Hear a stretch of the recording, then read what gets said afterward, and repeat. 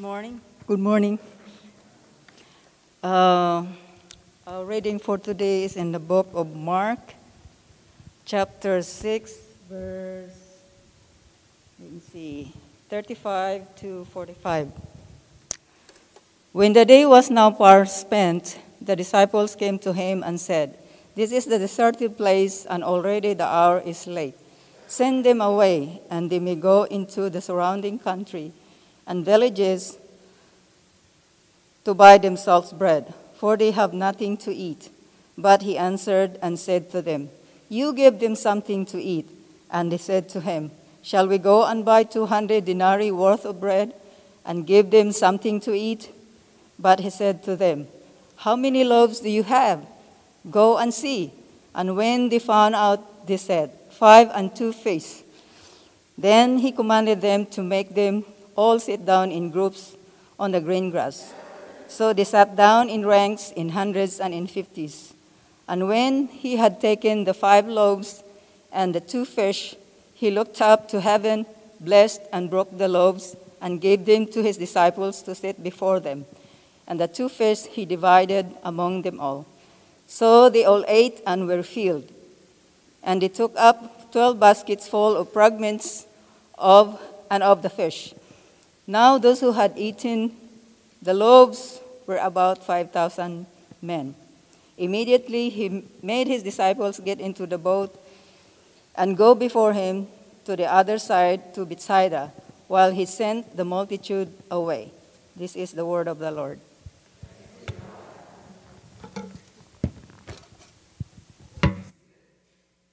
Thank you. I hope you'll keep your Bibles open. You know, if you are new to Bayless, it's common to have people in our service who are in a variety of different places spiritually, some of whom may be very new to the Bible, and maybe have cracked open a Bible yourself. If you don't have a Bible, one of the greatest things, again, one of our greatest privileges would be to give you one. So that Bible that's underneath your seat, take it as our gift to you. You're not stealing from a church. We want you to have it. Please take it. In Mark chapter 6 is where we're going to be, and I think in page number 933. Somewhere around there. And you can also look on your phone if you're looking for this passage. We're going to be picking up as Mary Ann read in verse 43. My name, again, if you are just now joining us in person or online, is Evan Skelton. I'm one of the pastors here. You've already heard from a few of them. Larry and John are also, Larry Babb and John Christensen, 2 of our other elders here. And together we shoulder the burden of caring for and leading and shepherding you. It's a privilege and a joy. And so in every week, one of my greatest privileges is to be able to see what God has said and be able to respond to it myself and to lead us to do the same. But if you're new to Bayless, I just have to tell you, it is a really, really encouraging time to be here. At least it is for me.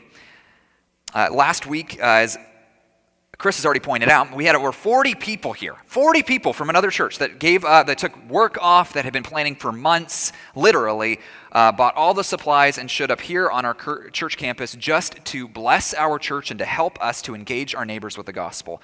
It's a really incredible thing. In fact, they spent hours from the morning into the afternoon shoveling mulch.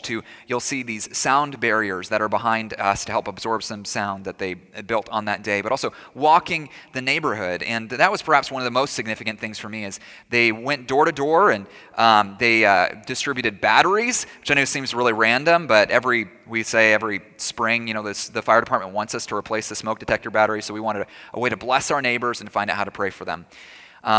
One man they talked to was very quick to say he's Bosnian, he's a Muslim, and he's not interested. And the guy who was there, thankfully, was wise enough to say, "Oh, you know what, that's okay. Hey, can I ask you about your truck here?" And he got really excited about his truck.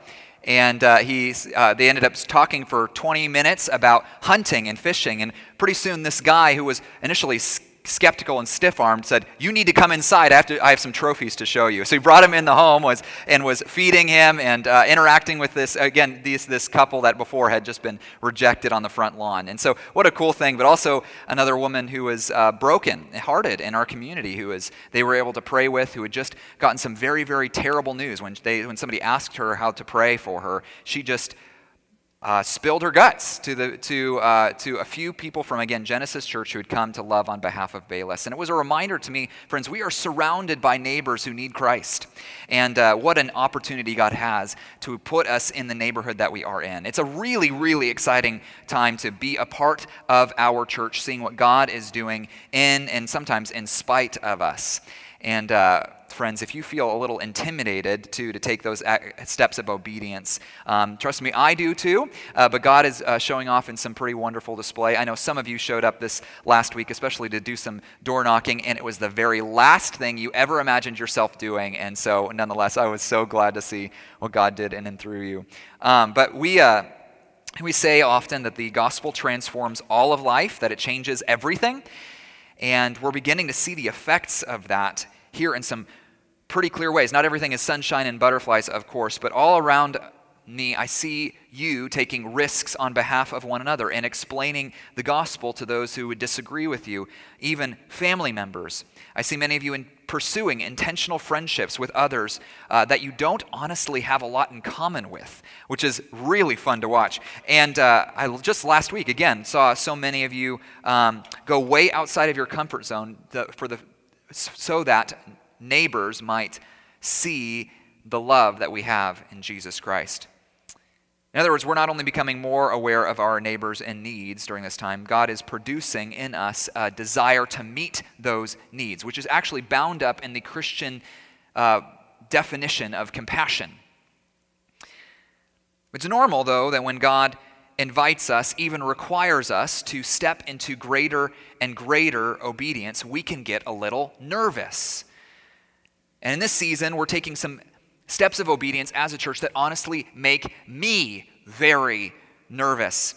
Whether it is investigating our long-term relationship with a facility like this one, or expecting that a church like ours that was once on its deathbed just 3, 4, 5 years ago, now again to have an active and bold presence in our city. I wish I was so confident all the time of what God was up to. But sometimes I go to bed wondering if I'm the right guy. I go to bed wondering, God, are you going to catch us as we step out here? Don't you see all that we don't have? Do people realize how little I actually know? We don't exactly have anywhere else to go, God. We need you to actually show up. Today, we're going to consider a narrative all about what it's like to obey when it's not all that clear what is ahead, even when all you see might be lack. Considering one of the most famous miracles of Jesus. In fact, it's one of the only miracles that is written about in all 4 of the Gospels, all 4 of the New Testament accounts of Jesus' life. And we're going to break it down into 3 parts. 3 things that Jesus reveals that I think disrupt all of us, whether you consider yourself a Christian or not. And these 3 things that Jesus reveals are our common need, our real lack, and our limitless source, our limitless provider. Let's look at the first, though. Jesus reveals our common need. Our passage picks up with Jesus and his disciples, his closest friends and followers. And they have taken what they initially thought was going to be a much-deserved getaway after what had been an eventful but also very exhausting few weeks.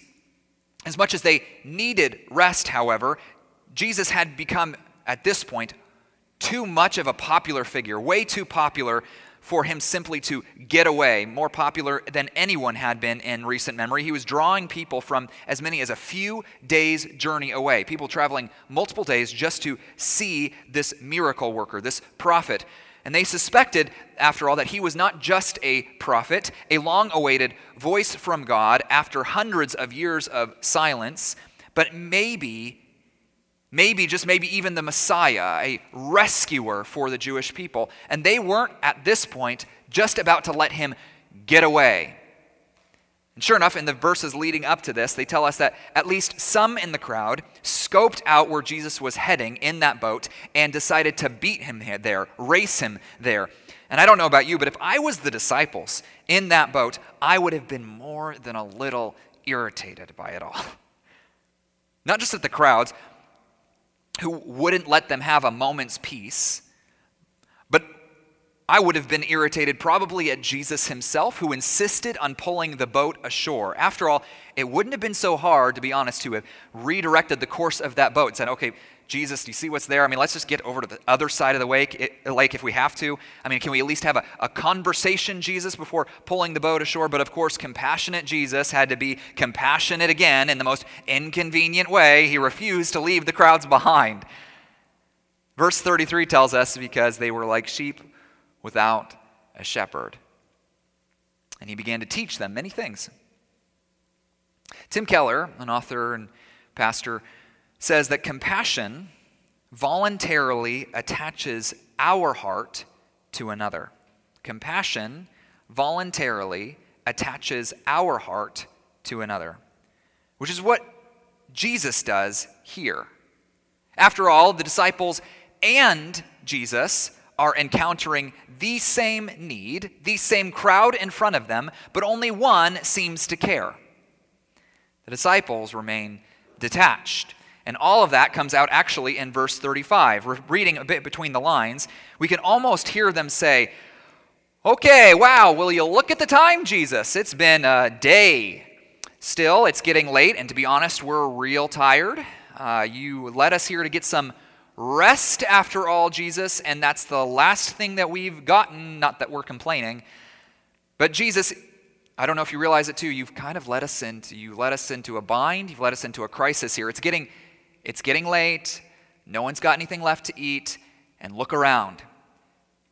Unless you've forgotten, you've led us out into the wilderness, and not just a crowd, and not just us, but not just 1, 2, but 5,000 people. 5,000 men, give it or take, who are about to turn into a hangry mob. Please, you've done enough, Jesus. It's time to let them go now. Please, please, please just let them go. You have to wonder, like the disciples, what was Jesus thinking at this point? Was he caught by surprise when the disciples came tugging on his cloak at the end of the day? Oh man, look at the time. You're right. I don't think so, and I'll tell you why.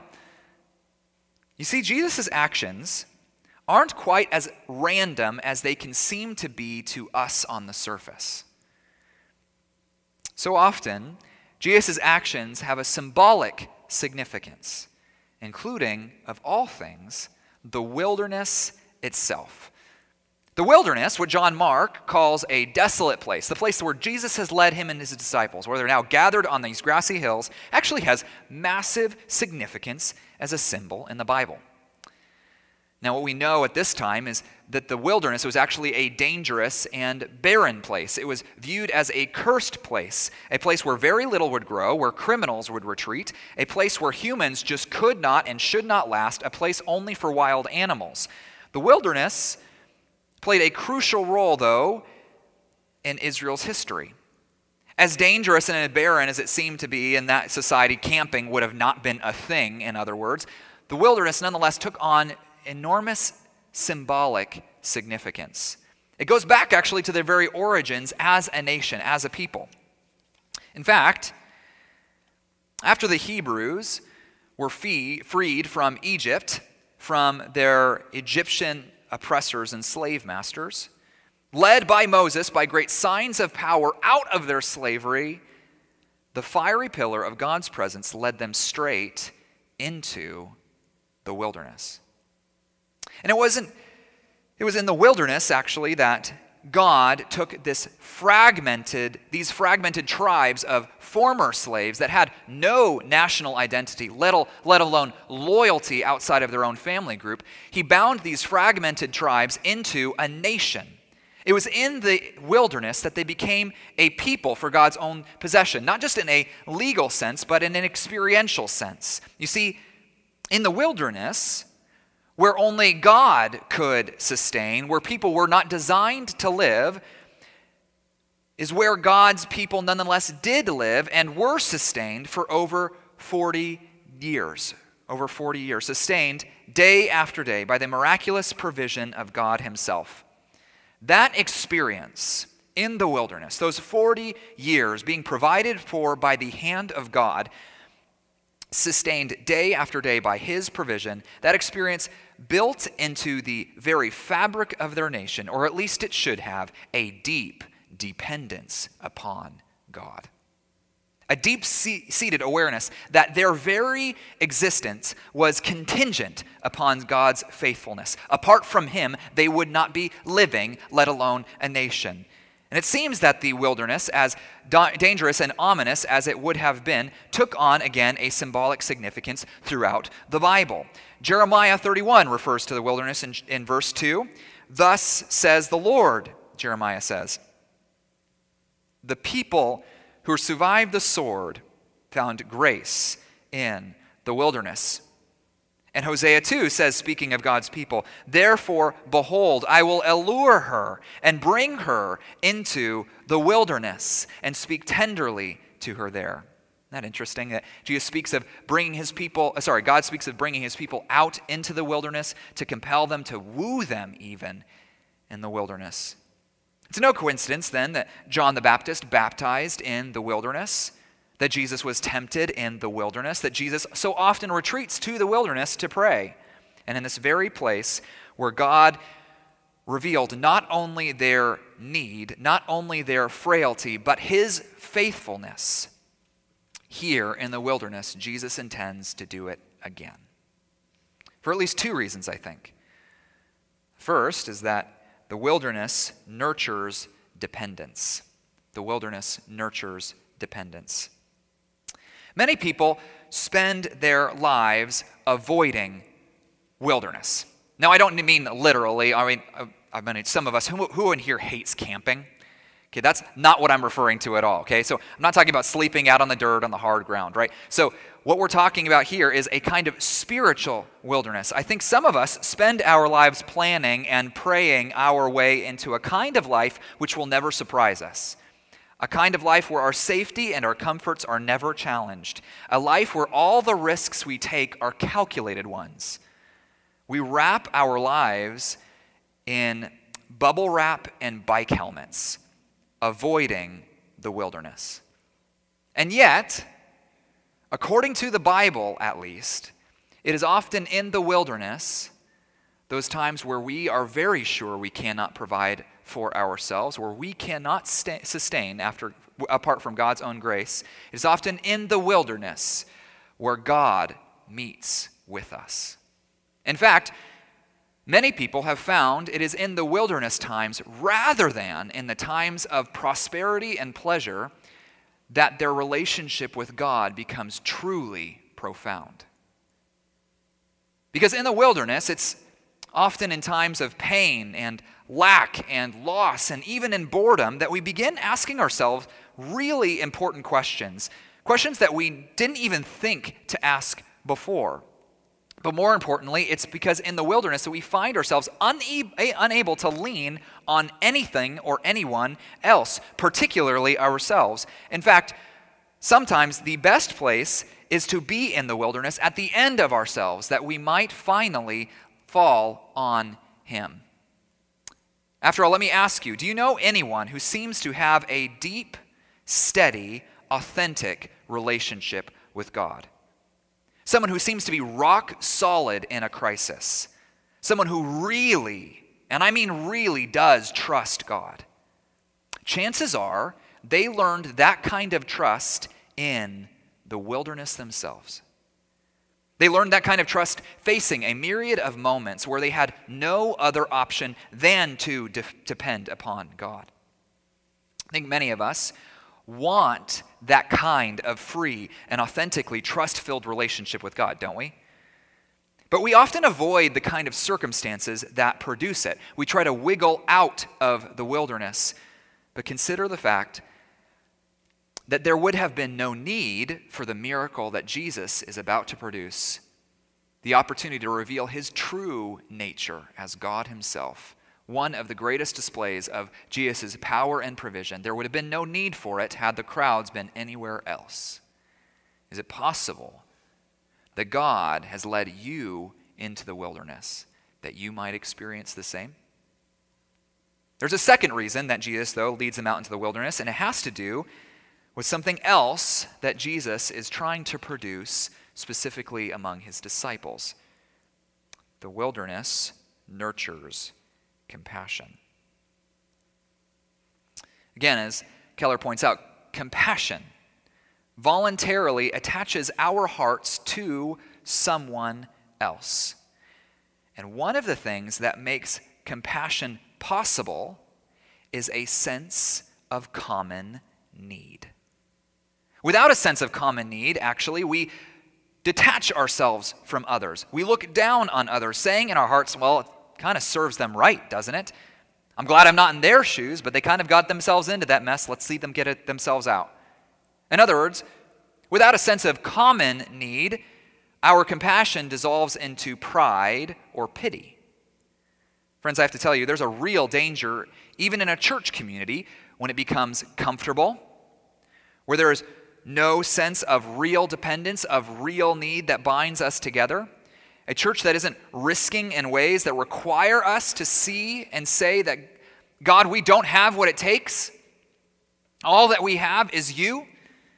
A church that does not find that ongoing and very real need soon decays into just another social club where we fight over preference and power. But when I and when you together are deeply aware that I am in need of what God alone can offer, that I am not so unlike the people in front of me, that apart from God's grace, I would be there too, that I am only, when it comes down to it, another beggar pointing other beggars to the bread, only then am I able to truly attach my heart to needs outside of my own. In leading them out to the wilderness, Jesus is putting the disciples on equal footing with the crowd in a place of common need. He is providing the opportunity for not just dependence, but common dependence. Now, the disciples end up doing what we so often do in times of stress. They look out for number one. But it's interesting that Jesus won't let them stay there, which leads to our second point. Jesus reveals our very real lack. Jesus reveals our real lack. Now, let's consider once again the passage. The disciples have just told Jesus, understandably so, that it's time to send everyone home. The conference is over. Let's let them go get some grub. The thing is, though, that the cities around these hills couldn't actually afford to feed a crowd of this size, which we have to remember, there's only 5,000 men in attendance. There's 5,000 men in attendance. That doesn't include the women and children, that perhaps double, maybe even more of that number that's there. This would have, even 5,000 would close to double the largest city in the area. And at this time of night, the vendors probably had closed up shop. Still, the disciples figure, it's not really our responsibility, is it? They'll figure it out. They're grown-ups. Maybe the disciples can finally get Jesus to themselves, just them and Jesus. But then notice Jesus' response in verse 27. And at this point, if we're reading carefully, you just have to laugh. What does Jesus say after they say, let the crowds go? He turns to them and says, you give them something to eat. Now, I know we would imagine that we would be so unlike the disciples at this point. But still, if we're honest, wouldn't you have gotten irritated? They've already put up with a lot that day. It went much differently than they ever expected. But this is ridiculous. Is he joking? And so they snap at Jesus. And they said to him, shall we go and buy 200 denarii worth of bread and give it to them to eat? Woof. You hear that sharp edge on their voice? It's meaningfully sarcastic. There's a lot of sarcasm, actually, if you didn't know that in the Bible. 200 denarii is, we may not realize a denarii would have been a day's wage. So this is close to a year's wage. The disciples are saying, you want to take a year's salary and just flush it down the drain to feed these people? You give them something to eat. That's real funny, Jesus. You can almost hear them rolling their eyes. Have you ever felt like this, though? Exasperated at your boss or your parents? At all they were asking you already to do and working you like crazy, and you're working just trying to keep your head above water, primed to snap at anyone, and then someone makes what seems to be a ridiculous demand on top of demands. Does Jesus think he's being funny? Again, I don't think so, actually. In fact, I think Jesus means what he says. Tim Keller says elsewhere, God's compassion is not something abstract but concrete. It plays out not just in his attitude, but in his actions toward human beings. In other words, God's compassion doesn't just lead him to feel a certain way. It leads him to do certain things. It awakens in the face of need, and it intends to respond. And Jesus invites his disciples to share in his compassion. It reminds me of, I know this is super nerdy, but one of my favorite books, The Hobbit by J.R.R. Tolkien, in which Gandalf says to Bilbo, I'm looking for someone to share in an adventure that I'm arranging, and it's very difficult to find anyone. Bilbo responds, I should think so in these parts. We are plain, quiet folk and have no use for adventures, nasty, disturbing, uncomfortable things. Make you late for dinner. I can't think what anybody sees in them. It's easy to imagine Jesus with the same twinkle in his eye that Gandalf had, inviting his disciples to take their next step forward in their adventure together. Only they aren't looking to be invited. And I fear I could say the same for us. Like Bilbo, we might be comfortable with the way that our lives are at the present moment. Or at least we don't want them to change. We have enough to worry about as it is. We aren't looking to be invited into adventurous obedience. In fact, all we can see is all we would risk and how much it would cost. Nasty, disturbing, uncomfortable things. In fact, I fear that many of us have far too small a view of the usefulness of our lives, friends. We imagine that the best someone can hope for from life is to ride out their days without too much discomfort, without too much cost, without too much risk, a life that gets me home, maybe to heaven, as safely as possible. We aren't looking for adventurous obedience. In fact, I think many of us fear how that kind of adventurous obedience might change our lives, of how it actually might change us. And we're not all that certain. We want things to be changed. As Gandalf goes on in this quote, "You'll have a tale or two to tell when you come back." Bilbo responds, "You can promise that I'll come back?" "No. And if you do, you will not be the same." Friends, notice that when Jesus tells his disciples to obey, he doesn't tell them what is going to happen next. Obedience has no guarantees, specifically that everything is going to work out the way that you want it to, that acting in compassion won't cost or change you. In fact, it most certainly will. Only God knows that's exactly what we need. It's exactly what others need. They need for us to change. God hasn't chosen to redeem Christians so that they might ride out their days in relative comfort. In fact, he has chosen to redeem Christians with the express purposes of making Christians useful to him. One of my favorite verses, Ephesians 2:10, says, "For we are his workmanship, created in Christ Jesus for good works, which God prepared beforehand that we should walk in them." For Paul, God has not only taken those who were once dead and in Christ has brought them life. That is certainly true. That is the crux of the gospel, that we are saved by grace and not by works. And yet, sometimes we leave off the point of not only what God has saved us from, which is our sin by securing forgiveness through the cross, we miss what God indeed has saved us for. That God intends to do far more with your life than you do. He has recreated them for good works which he planned when he first chose to save them. Still, the needs are extreme, aren't they? I mean, the disciples, what are they facing down? Feeding 5,000 people, obviously more than that. I mean, who could imagine meeting a need like this? And yet, notice that Jesus refuses to then back down. He refuses to let the issue rest, saying to the disciples, "Well, how many loaves do you have? Why don't you go and see?" Again, you can almost hear them throw up their hands. "Okay, fine. How humiliating. Going throughout the crowd asking, anybody here have something to eat? Anybody, how about you have something to eat? As if after the day and a hot sun, they or their kids hadn't already scarfed down all the snacks they came with. Until we don't know how much later, again, after all the sun is still setting at this point, they bring forward 5 loaves, probably small barley loaves that were the size of my fist, and 2 dried fish. Here you go, Jesus. Not exactly a king's feast, is it? What do you want us to do?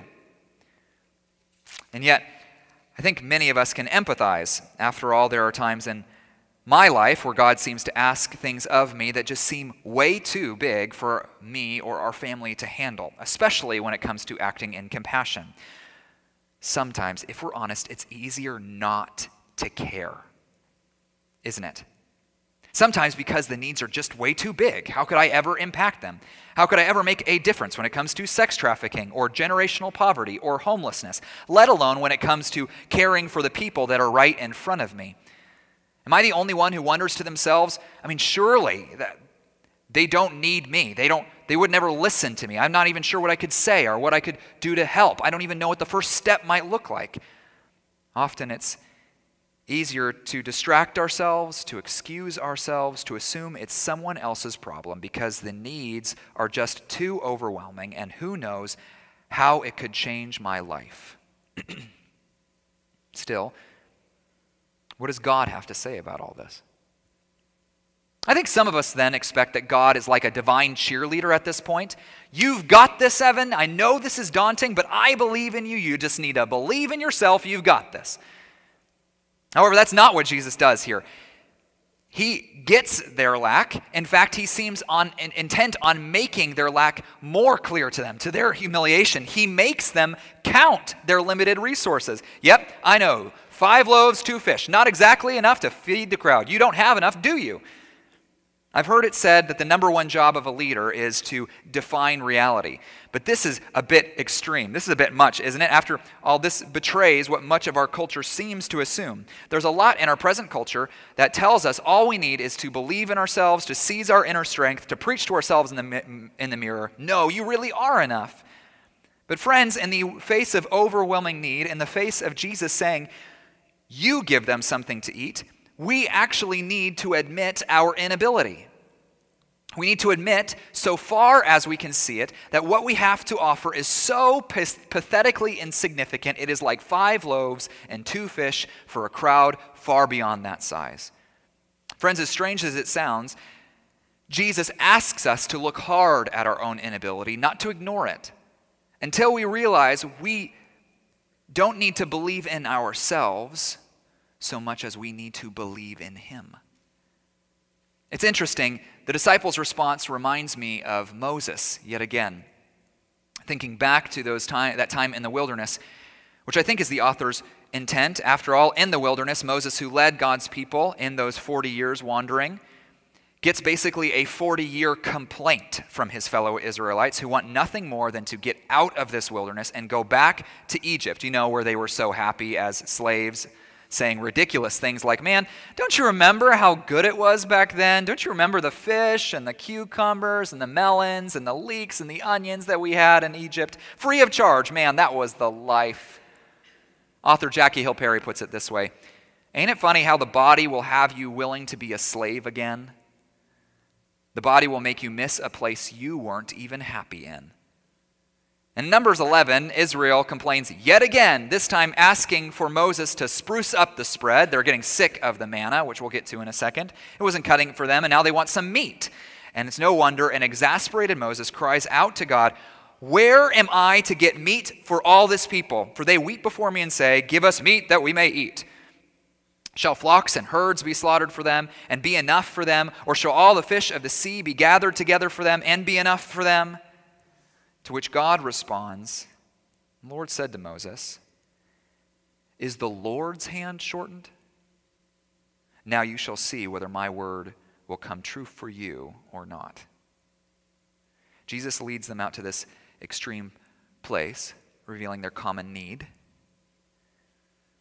reveals their very real lack, so that then he can offer his matchless provision.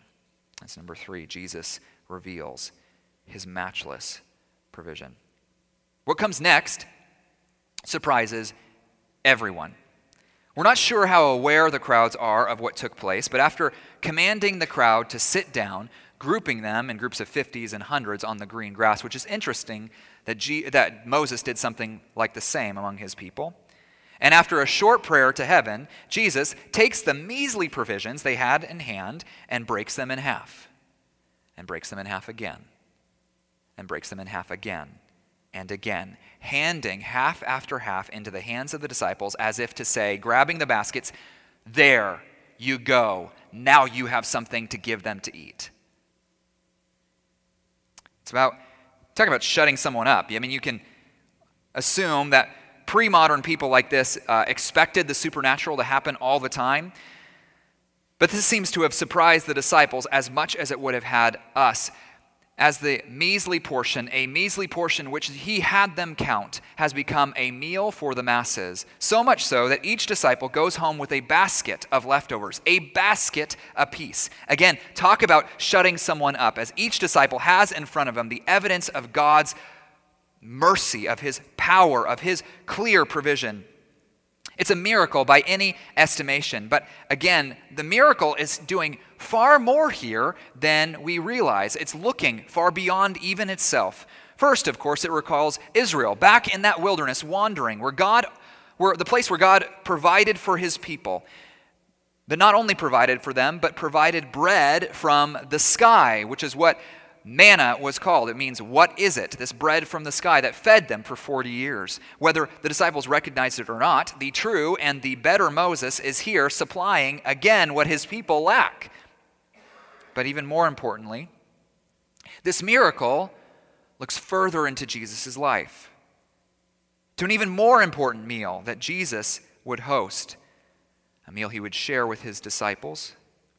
In fact, we celebrate it every Sunday here at Bayless, remembering how Jesus, on the night when he was betrayed, took bread and broke it and said, "This is my body given for you." You see, Jesus would provide for needs even greater than physical hunger, specifically our deepest need for forgiveness and restoration to God himself.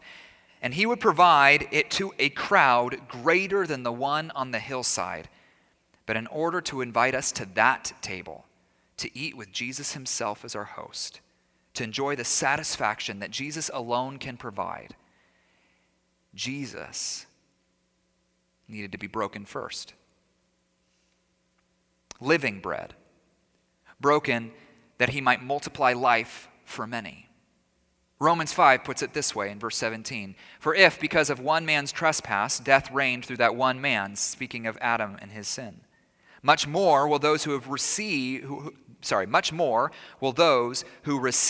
the abundance of grace and the free gift of righteousness reign in life through the one man, Jesus Christ. In other words, the gospel offers us true abundance, the abundance we need, and we really could never generate on our own. And that abundance, purchased not with 200 or 2,000 denarii, but with the blood of Jesus Christ on the cross itself.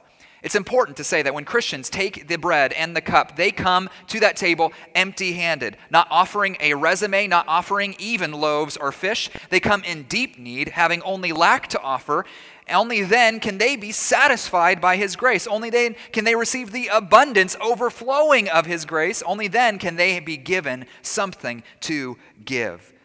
Friends, only the gospel can take stubborn people with small imaginations like us and make them expectant people, generous people, risk-taking people in their compassion. After all, what could they possibly give that has not been given to them already? Whose resources are they really dependent upon anyways? It's not ours, it's not our talent, it's not our experience, it's not our resources, not our youthfulness or lack thereof. The gospel reminds us that God has provided what he requires and will do so again and again and again for those who seek his kingdom and his righteousness, for those who respond to the real needs in front of them, even if they're not sure what the next step will look like or if they will have enough or if they're the best qualified candidate to do much. Imagine with me what God might do with a church that believed this, that took courageous, risk-taking steps of courage. Imagine if we began to think differently about the people and needs in front of us. If we began to wonder, I wonder what God could do there. Might he save? Could God change that? Might he provide? And might he use someone as hesitant and limited as me in the process? The Lord knows that we doubt. See, the Lord knows that we can't meet every need. But friends, there are some needs that he intends for us to meet, and he alone can provide the resources for them. Let me give you just a couple quick stories about this. One, I heard a story recently about a woman who was compelled again by the compassion of Christ and saw a need right in front of her. Every day on her way to work, she drove past a strip club on the way, and her heart broke for the strippers, the women who were there working. And so one day she decided to kind of take a risk and ask the management if she could bring a meal one night. Management was very skeptical about this, as were the women who enjoyed it, obviously figuring, well, this woman's a Christian, right? She surely doesn't like people like us. Only she did it week after week after week, her and a friend, and anonymously caring for these women that many others didn't care for, finding that many of them had entered into this trade having been abused, having been experiencing terrible things themselves, and giving Jesus' compassion to real image bearers helped these women, many of whom, walk away from that very trade. Over that year of just a simple feeding, simple love, simple compassion, meeting a need in front of them, even though they didn't know what would come next, they helped bring transformative power to those who really did need it. Now, obviously, it didn't always work out the way that she expected it would, and many of those women didn't come to appreciate it, and many of them remain into the trade to this day. But notice what God did through one woman making a courageous, risk-taking act of compassion, expecting God as the one who would provide the next step. One of the other examples I actually see around me today, as we are a church that is making a big deal of saying, we are a church that makes disciples who make disciples. What that means is that every single human person that's been saved by Christ that belongs to this church is made useful for his kingdom work, but made useful to others. That each person, each disciple, can do spiritual good for other disciples, even if you may not feel so qualified. And I've seen some of you who have never taken the kind of initiative and these kind of friendships still do, inviting others to cups of coffee and out for lunch and opening up the Bible, just expecting that the Lord would speak. Yes, you've put your foot in your mouth, and yes, it's not always been certain what you say next or do next, and some of you even have been risking this with those who would openly not consider themselves to be Christians. But you know what I see at work in there? I see Jesus showing up again, providing what you do not have so that he could get the glory. Friends, what might God do with a church that believed he provided, that recognized its common need and that they do not have what it takes, and expect God to work miracles yet again? I hope you join with me in prayer. Lord, we want to be those kind of people who love and take risks on behalf of others, who are moved by compassion to meet the needs in front of us. And we don't always know what those needs are. Some of us just need wisdom to notice people around us, family members and friends and neighbors, to go out of our way to get to know what those needs are. Some of us are trying to meet those needs, and we feel at our wits' end. We feel like we've only bungled it. We're not sure that what we're doing is helpful. We need wisdom for that too. We need others around us to help correct and encourage us. We need to see Christ again, who has sacrificed on our behalf, that we might keep sacrificing, not because we're better than, but because we are fellow beggars pointing each other to the bread. And we know that the only hope that we could be those kind of self-denying people is actually the cross, where Christ laid his own life aside, securing great abundance for us. Would we know that we have the fount of every blessing which has been opened to us by his blood? We have everything we need in him. And we are seen as hesitant, as broken, and as failing as we actually are, and yet still given good works to do. Would we be able to tell stories of that faithfulness in the coming months and years? And God, would our city see a church that requires a gospel explanation. And we pray this for the sake of Jesus Christ, our King, the one who multiplied loaves and who is broken like bread. We pray for his sake. Amen.